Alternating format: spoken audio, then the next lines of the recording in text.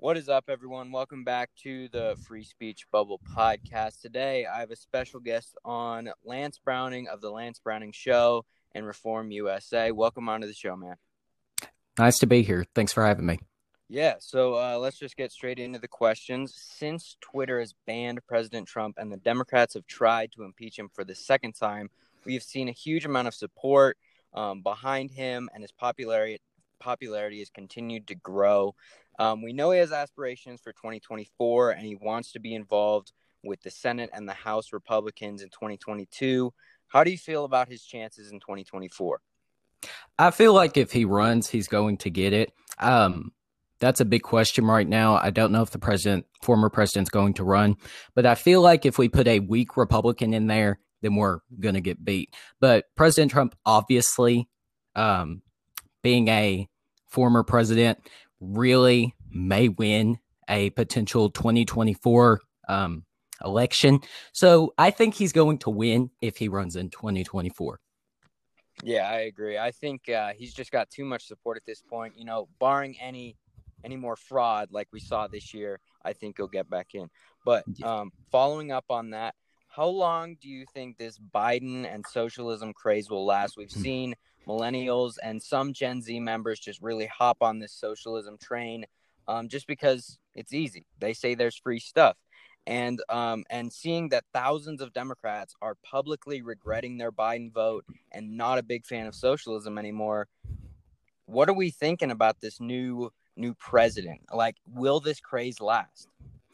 Well, I think, and seeing the outrage from the public, I mean, you see on social media all the time, I regret voting for Biden. And I seen the other day, regret voting for Biden was trending on Google. So I think it's a huge issue for a lot of people. He's breaking his campaign promises. People thought he would be just a wonderful alternative to President Trump.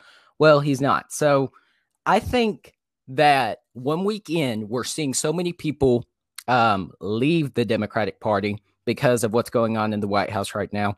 So I think that if they continue to lie to the public as they are right now about their policies, and as well as Biden continuing to break his campaign promises, I think we're going to gain a lot of Democrats who say, well, maybe Trump wasn't that bad. And I think if we can survive the next 2 years without many moderate Democrats going far left and the rhinos not joining them, as long as they don't, I think we see the socialism craze ending in November 2022 if we take back the House and the Senate.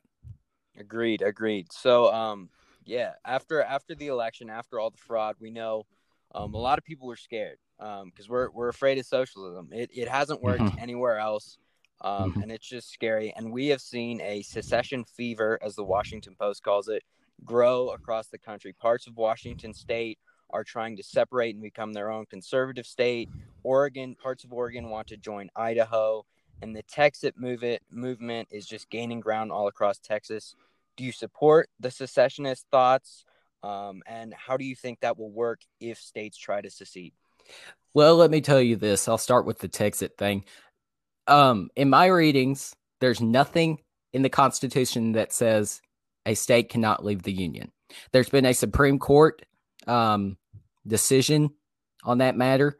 However, from the legal experts and the legal writings that I've heard of, they say that may have been I think it was in the 1860s, this ruling right after the Civil War. But they say that the ruling from the Supreme Court was just in response to the Civil War, trying to make it to where states couldn't leave the Union. So I support preliminary plans for Texas to leave the Union. And God forbid the Democrats do continue their takeover and the moderates go far left, because I'll add something to that. I do not trust Joe Manchin to stay a moderate. So if they get those moderates and they continue their takeover, our nation is going to be broken beyond repair. And their policies are nation destroying. You've seen what happened to Venezuela, one remarkable one. And H.R. 1, the For the People Act, basically ensures Republicans never win an election ever again.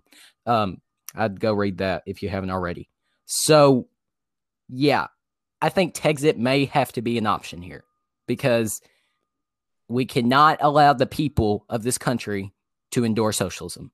We can try to fix the United States, as I'd like to do, because I don't want to leave the Union, obviously. But if it comes down to it, then yes, I'm in favor of it. And if, as for the Washington and Oregon issue, I think that if they want their own state, they can have their own state. I mean, you got Puerto Rico and DC. The Democrats are in favor of admitting them. So, and Puerto Rico and DC are Democrat most of the time, obviously. So why don't we add a couple more conservative states who make a balance of power instead of a complete Democrat take over the House and the Senate? Totally agree with that. Totally agree with that. So Reform USA is your website. I've known about you guys for several months now. And can you explain exactly what that is and what your goal is with Reform USA? Mm-hmm. Reform USA is a 527 organization, otherwise known as a super PAC. Our mission is to promote conservatism, educate the public, and bring our nation back to God, because obviously without God, we're not going to fix this country.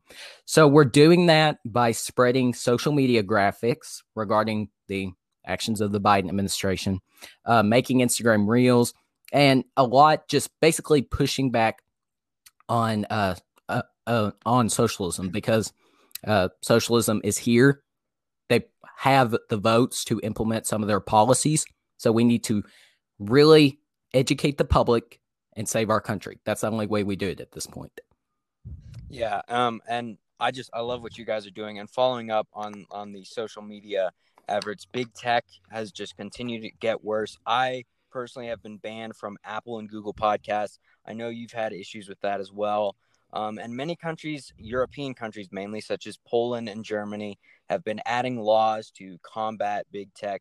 What do you think we here in the States can do to oppose them and stand up against them, even though the left fully supports the crackdown? Mm-hmm. And I'll add to your point, it's not the big public figures who are being censored and deplatformed and such. It's every conservative. If you disagree with them, the Democrats, big tech, etc., then they want to deplatform you. So what we're doing right now, the conservative movement, we're building a conservative media empire. I mean, you look at OAN, Newsmax, Parler, Gab, etc.